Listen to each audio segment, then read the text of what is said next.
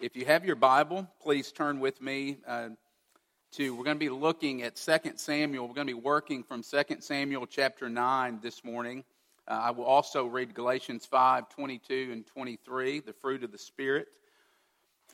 We are in our study, right in the middle of our summer study, which is a study on the fruit of the Spirit. Those 9 qualities or fruit in Galatians chapter 5 that God works into the lives of those who believe in Him.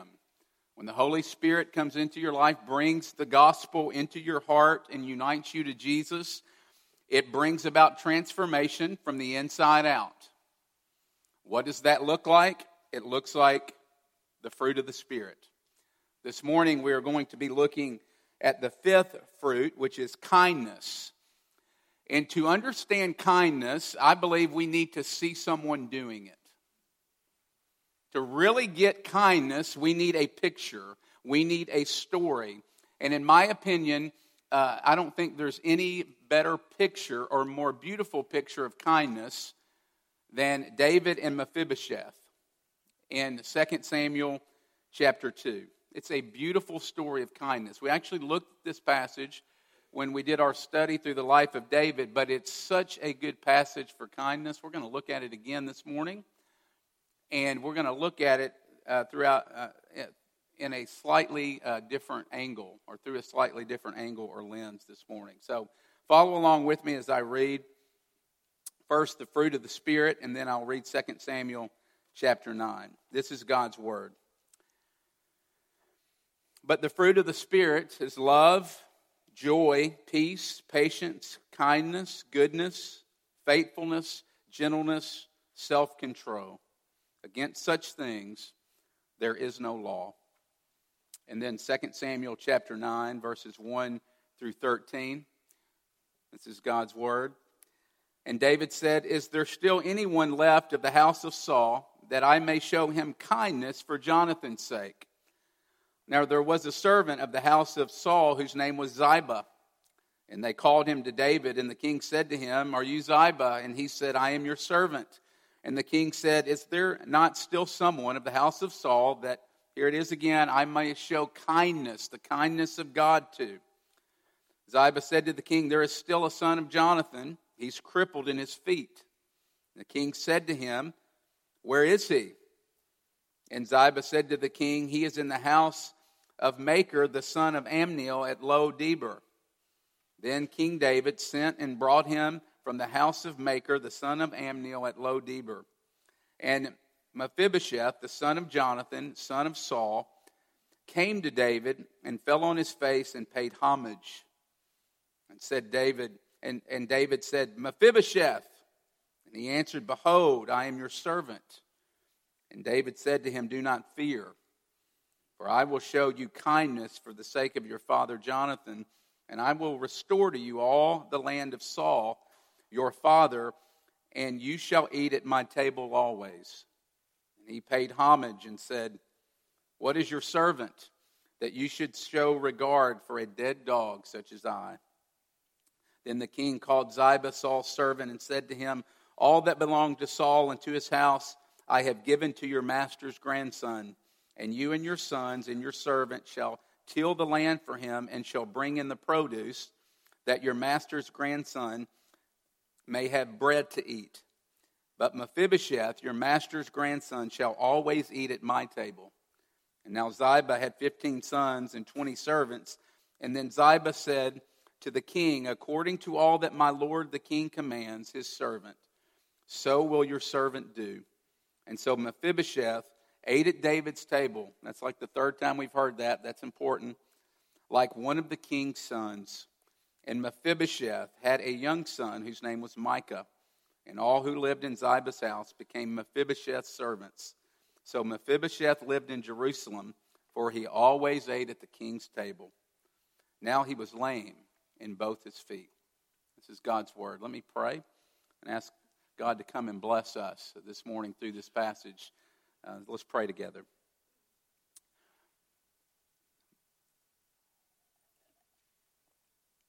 Father, I pray that the words of my mouth and the meditation of my heart would be pleasing to you, my Lord, my rock, and my Redeemer.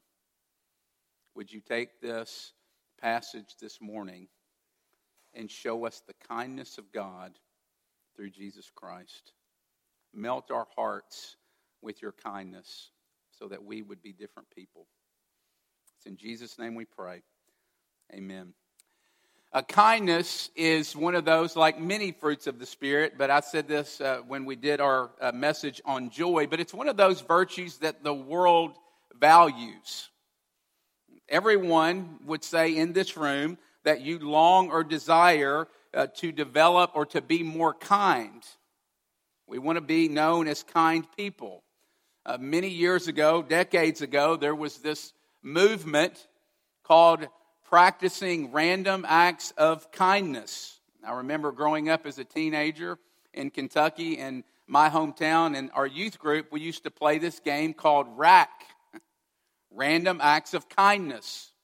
We would go out into our town and do random acts of kindness for people. We would pump gas, we would clean out gutters, we would rake yards, and so everyone wants to be kind. Go type in Google and you will find the Random Act of Kindness Foundation. You'll find ideas for how to exercise kindness. You'll find Twitter handles called Random Acts of Kindness and events and so on. And the point is, we all want to be known as kind people. And we want others to show us kindness, don't we? But you see, the question then becomes is how do we do that? How do we grow in kindness? How do we become more kind? That's the question that we want to look at this morning. So the theme, obviously, is kindness, and we're going to look at under three headings.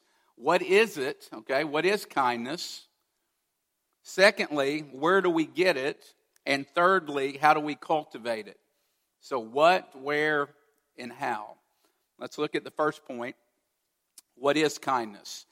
Martin talked about this in the introduction to our study several weeks ago, but this is really important, particularly this week and next week. You're going to start to see that a lot of these fruit of the Spirit, they run together. They overlap. They are interlocking and overlapping. They do not come out of us individually. The fruit of the Spirit come out of us and grow together, and that is especially true with kindness. You'll see lots of overlap between kindness and love and goodness. In fact, kindness and goodness overlap so much that translators in the Bible will often use them interchangeably. But still the question is, what is kindness? We need a definition of kindness. So I'm going to come at it a few different ways and see if these don't help you kind of work out what kindness is. Kindness can be defined as the ability to serve others practically in a way that makes you vulnerable. The ability to serve others practically in a way that makes you vulnerable. What does that mean? Well, kindness makes you vulnerable because it's costly. It costs you time. It costs you money, perhaps status. And here's the thing about kindness. You can give kindness and not get it in return. There's no guarantee that you will get kindness in return. Or another way we could say it is kindness is something that is done for someone else that no one else sees or knows about. Or how about this one? The essence of kindness is you didn't have to, but you did. You didn't have to, but you did. And so, as you think about that, that's what we see in our passage, isn't it? Think about King David. He's the king of Israel. Let me just walk through this passage so that we see a picture of kindness here. King David is the king of Israel, and Israel is thriving under his leadership at this point. And he wants to display kindness. He wants to show kindness, and he wants to do it to and fulfill a promise that he made 15 years ago, and this is important, 15 years ago to his best friend Jonathan. He had made a covenant with Jonathan to never cut off his love from Jonathan and his descendants. And so David says, I want to show kindness, verse 1, to anyone that is left in the house of Saul. Who can I show kindness to? He's looking to show kindness. Verse 3, that's where Mephibosheth comes in. Who is Mephibosheth? Well, that is Jonathan's son. And Jonathan is the son of King Saul. That's the enemy. Okay, that's important too, I think. And so we learn here that Mephibosheth is crippled in both feet. And in 2 Samuel chapter 4, we learn that when he was very young, a nurse in a hurry and in a rush picks up Mephibosheth and accidentally drops him, and he lands on both feet, and his feet are crushed, and it left him crippled. That's 2 Samuel 4, verse 4. Changed his life. That moment forward, his life was never the same. He would never be the king. He would never lead an army. He would never run and play sports. He was completely helpless from that moment forward. And in the ancient Near East, if you were crippled, you were an outcast. You were a social outcast. Verse 7, the focal point of the passage. David says, okay, so can imagine someone carrying Mephibosheth into the presence of the king because he can't get there on his own. And David says this to him, do not fear, for he's the enemy, right? King Saul's grandson. Do not fear, for I will show you kindness for the sake of your father Jonathan. And I will restore to you the land of Saul your father, and you shall eat at my table always. In one sentence, this is not a random act of kindness, but we see the power of kindness here. Kindness is so powerful that it has the ability to change a person's life in an instant. Because in one sentence, that's what happens to Mephibosheth. David's act of kindness changes Mephibosheth's life forever. Protection. Look at the verse. Do not fear. I will show you kindness. You don't have to be afraid. I'm going to protect you. Secondly, provision. He makes Mephibosheth a wealthy man. And he says, all that belonged to your grandfather now belongs to you. And not only that, you don't have to work the land. I'm going to take care of that. And people are going to provide and deliver the produce or whatever it is right to your front door. Thirdly, position. Social outcast to eating at the king's table. Always. And not only eating at the king's table, look at verse 11. Like one of the king's sons. That is absolutely amazing. Kindness. He didn't have to, but he did. David didn't have to, but he did. Think about it.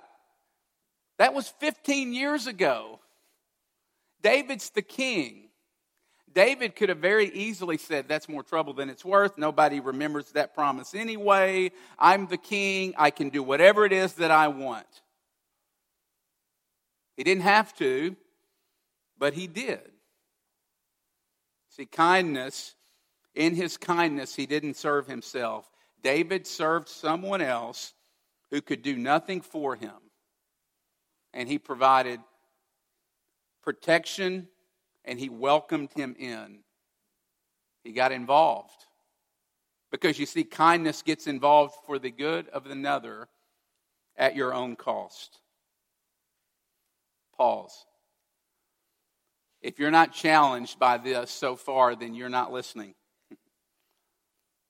Because this is deeply challenging. Because here's the way we normally think.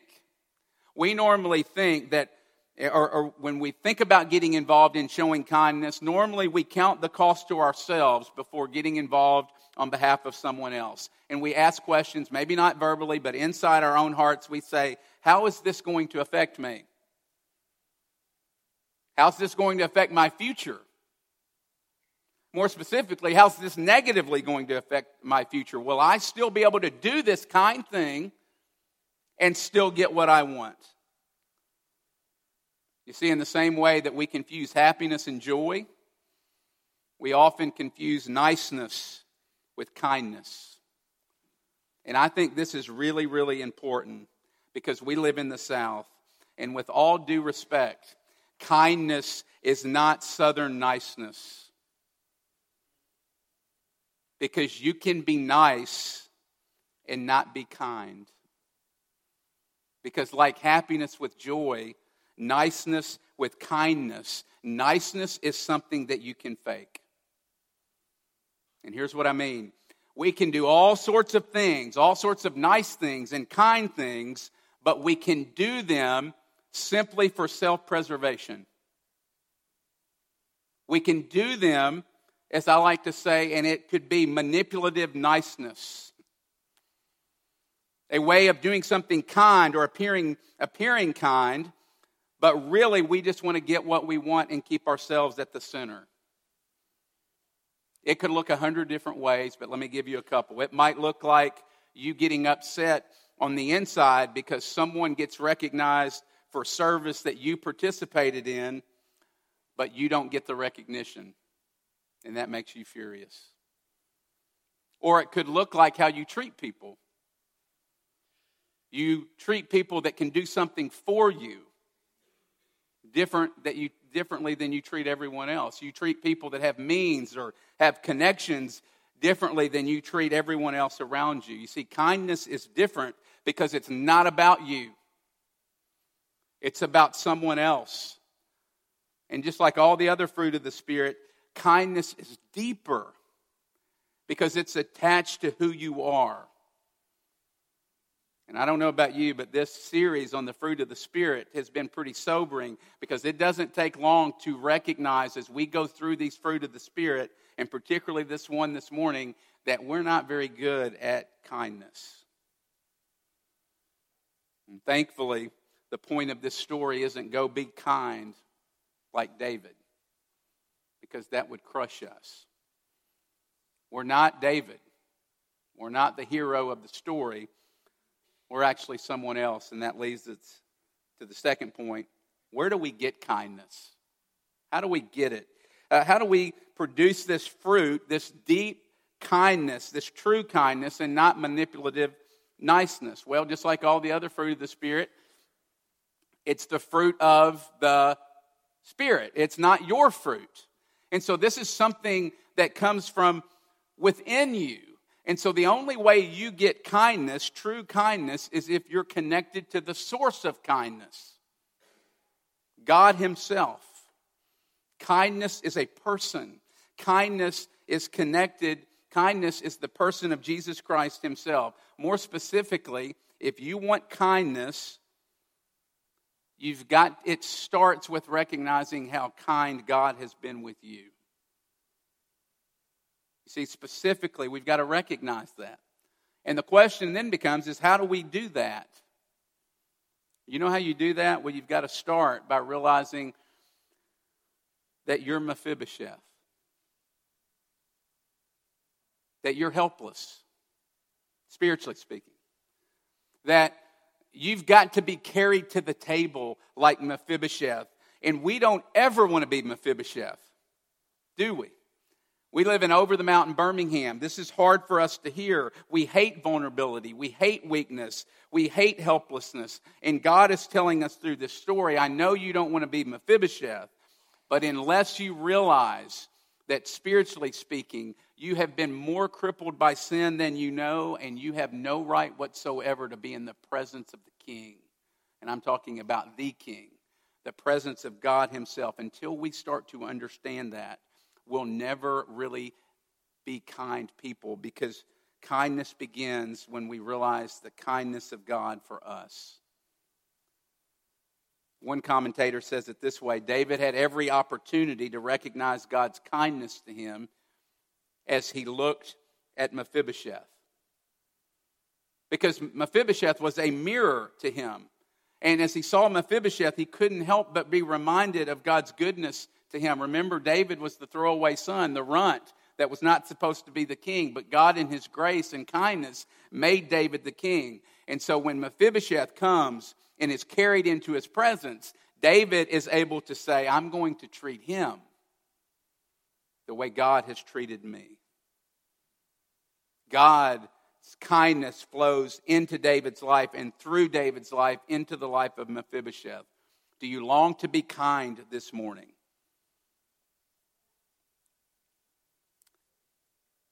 It starts by remembering that, like Mephibosheth, you have to be carried to the table.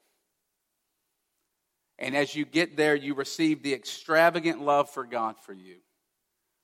You receive the love of God in the midst of your sin and your brokenness and whatever it is that you're going through, and you let the kindness of God flow into your life. Some of you this morning, you hear that, you're a Christian, but you struggle with guilt and shame because of your past. And you say, there's no way God can love me and be kind to me after all that I have done. I want to believe that. I've struggled to believe that, but there's no way. And God puts his finger over our mouth this morning and says, shh. I came for people who have been crippled by sin. Just come to the table. God comes and says to you this morning, if that's where you are, that's the whole reason I came. For broken, sinful people, just come to the table. Or maybe you're here this morning and you're not a Christian. And if you're here this morning and not a Christian, you honor us with your presence. But maybe you're here and you're investigating Christianity and you're thinking, I just want to check out Christianity. I need to see if this is something that I can just add to my life to make my life a little bit better. And so you hear what I'm saying, and maybe it's offensive to you. Maybe it's offensive because you're thinking, it's a little much for you to call me Mephibosheth and not David. I'm David in this story. Well, friends, it's only a fair description of me and you if we understand that Christianity is way more than being nice. In other words, Christianity is about way more than just external behaviors. You see, Christianity is different because it's about the heart. And it digs deep into your heart, and it's like an onion. And God comes and he peels layer after layer after layer, and he gets down into under the surface of your heart and life. And when he gets down under the surface, if you really want to be honest, you start to realize very quickly how unkind you really are. And how self-serving and envious and manipulative that you really are. But you see, that is such a beautiful place to be. I know it's a hard place to get, but if we can ever get there, that's where the sweetness of the gospel comes shining in. If you can ever get there, that's where the kindness of God comes shining into your life. You see, it's interesting. If you look here, the word kindness is the Hebrew word hesed, which is the word for God's loving kindness. It's his covenant love for his people. Or the Jesus Storybook Bible says it's God's never stopping, never ending, never giving, always and forever kind of love. You see, kindness, the kindness of God is seen most vividly in the person of Jesus Christ. So if we want to be kind, we've got to be connected to the source of kindness, which is Jesus himself. Titus chapter 3, verses 4 through 6, which Martin read in the offer of forgiveness. Let me read this, as it's so good. But when the goodness and loving kindness of God appeared, he saved us according to his own mercy, which he poured out richly on us through Christ Jesus our Savior. Notice he doesn't say, when Jesus showed up, he saved us.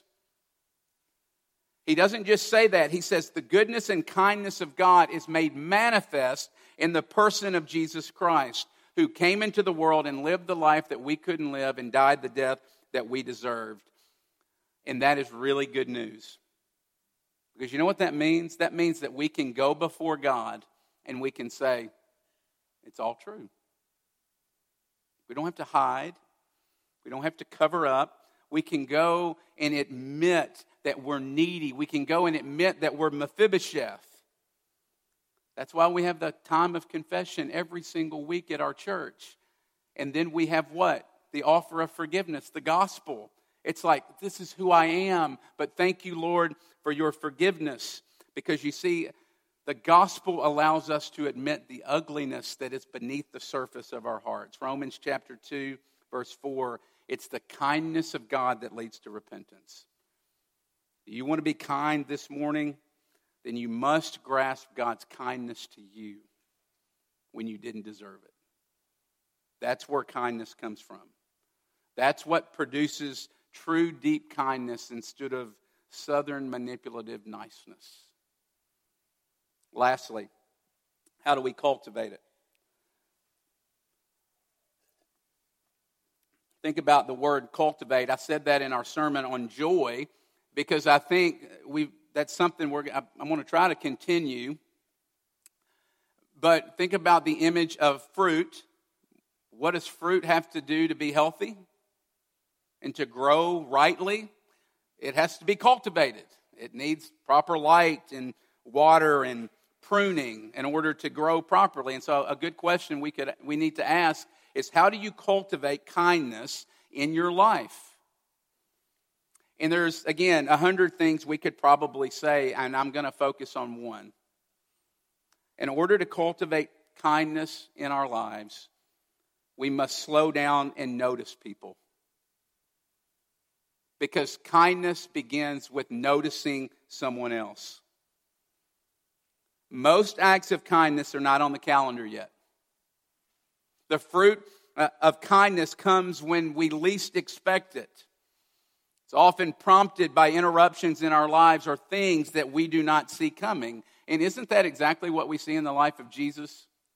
Not always, but most of the time Jesus is on his way to do something and someone butts in and demands his attention. Isn't that what we see when he is preaching to a room full of people in a house and these guys cut out a hole in the roof and they lower their friend down and Jesus is in the middle of a sermon and he looks at this guy and he looks him in the eye because he matters. He notices. And then he, in a kind act, heals this man. Or when Jesus is on his way to heal Jairus' daughter, and he gets interrupted by the bleeding woman, but he notices the bleeding woman. What about Zacchaeus?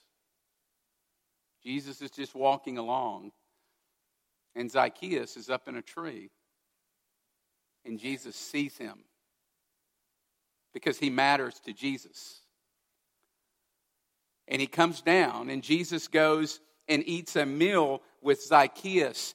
Kindness is powerful because you know what happens?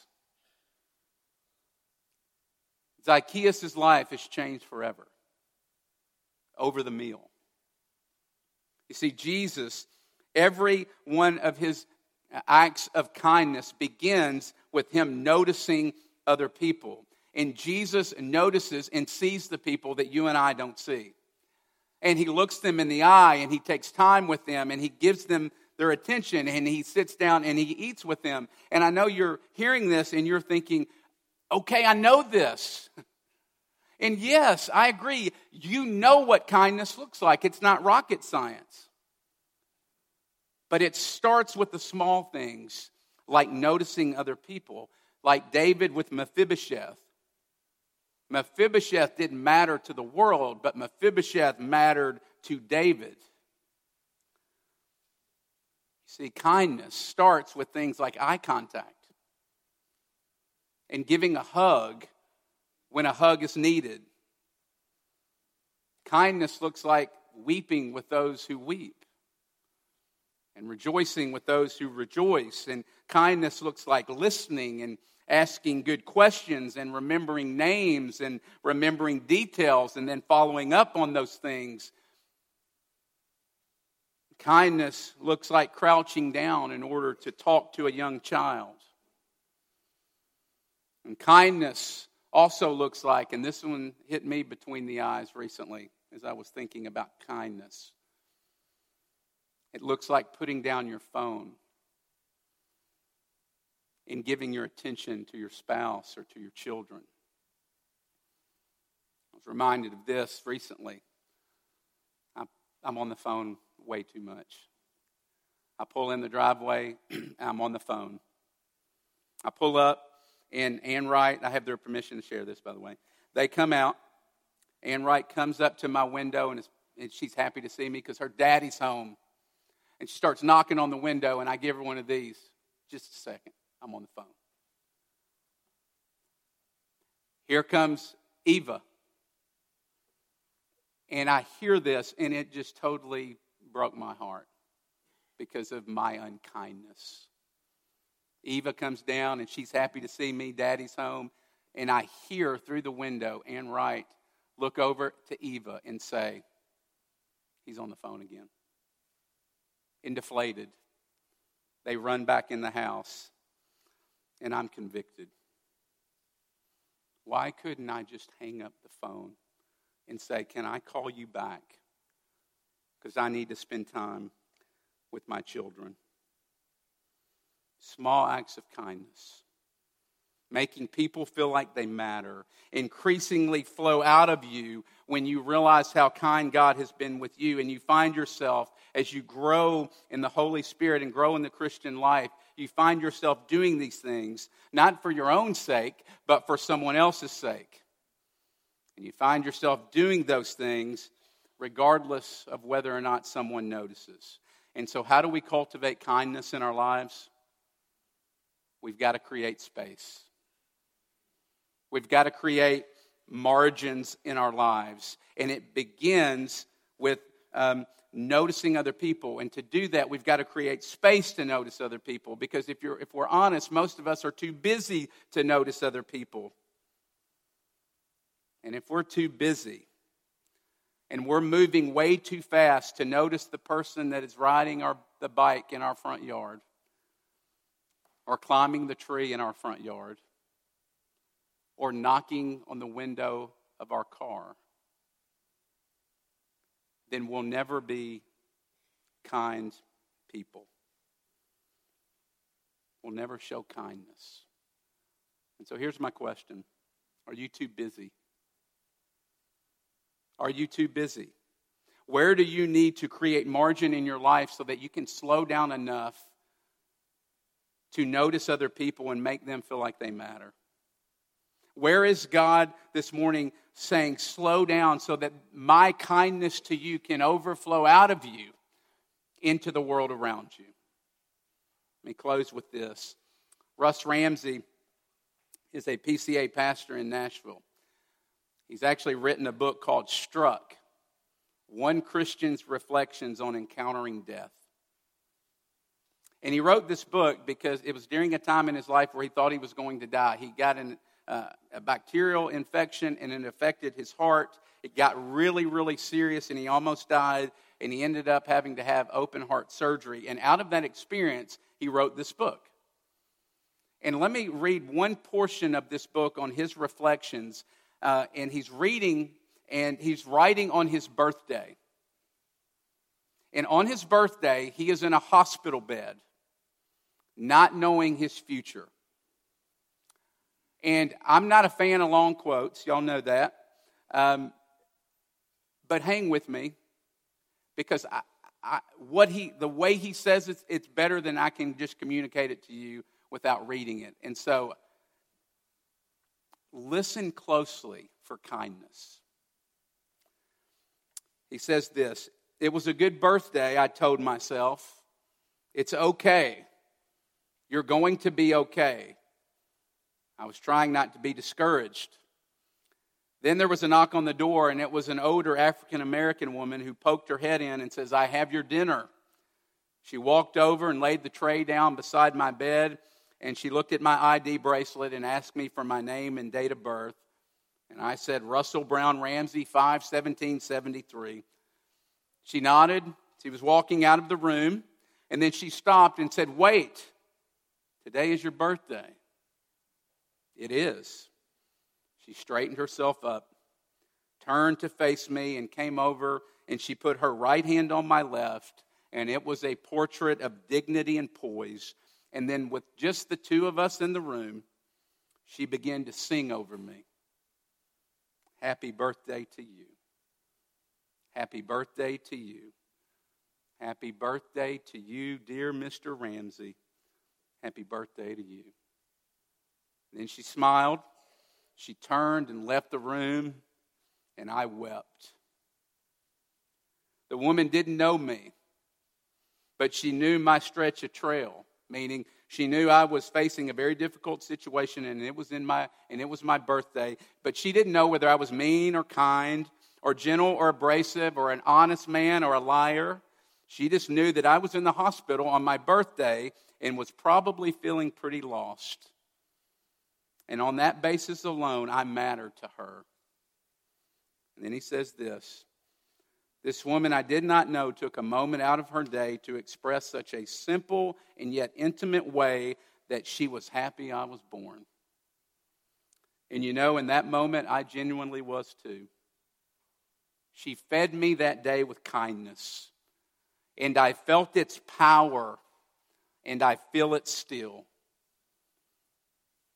Do you see it? She didn't have to, but she did. And it made all the difference in this man's life. Can you imagine what our church and what our city and what our workplaces and what our homes and what our world would be like if we could just slow down enough to notice other people and be kind? You want to be kind this morning? Well, you've got to first receive the kindness of God for you. The kindness of God is this. He didn't have to, but He did. God didn't have to send His Son, but He did because He's kind. And He wants us to be kind. And so what do you say this morning? We close by asking the same question that King David asked. Who is it around us that we can show kindness to? Let's pray. Father, thank you for being a kind God. Forgive us for not showing kindness the way we see in this passage. And we ask this morning through your Spirit that you would change us so that you would make our homes and our churches and workplaces and schools a place of abundant kindness. Would you do these things in Jesus' name? Amen.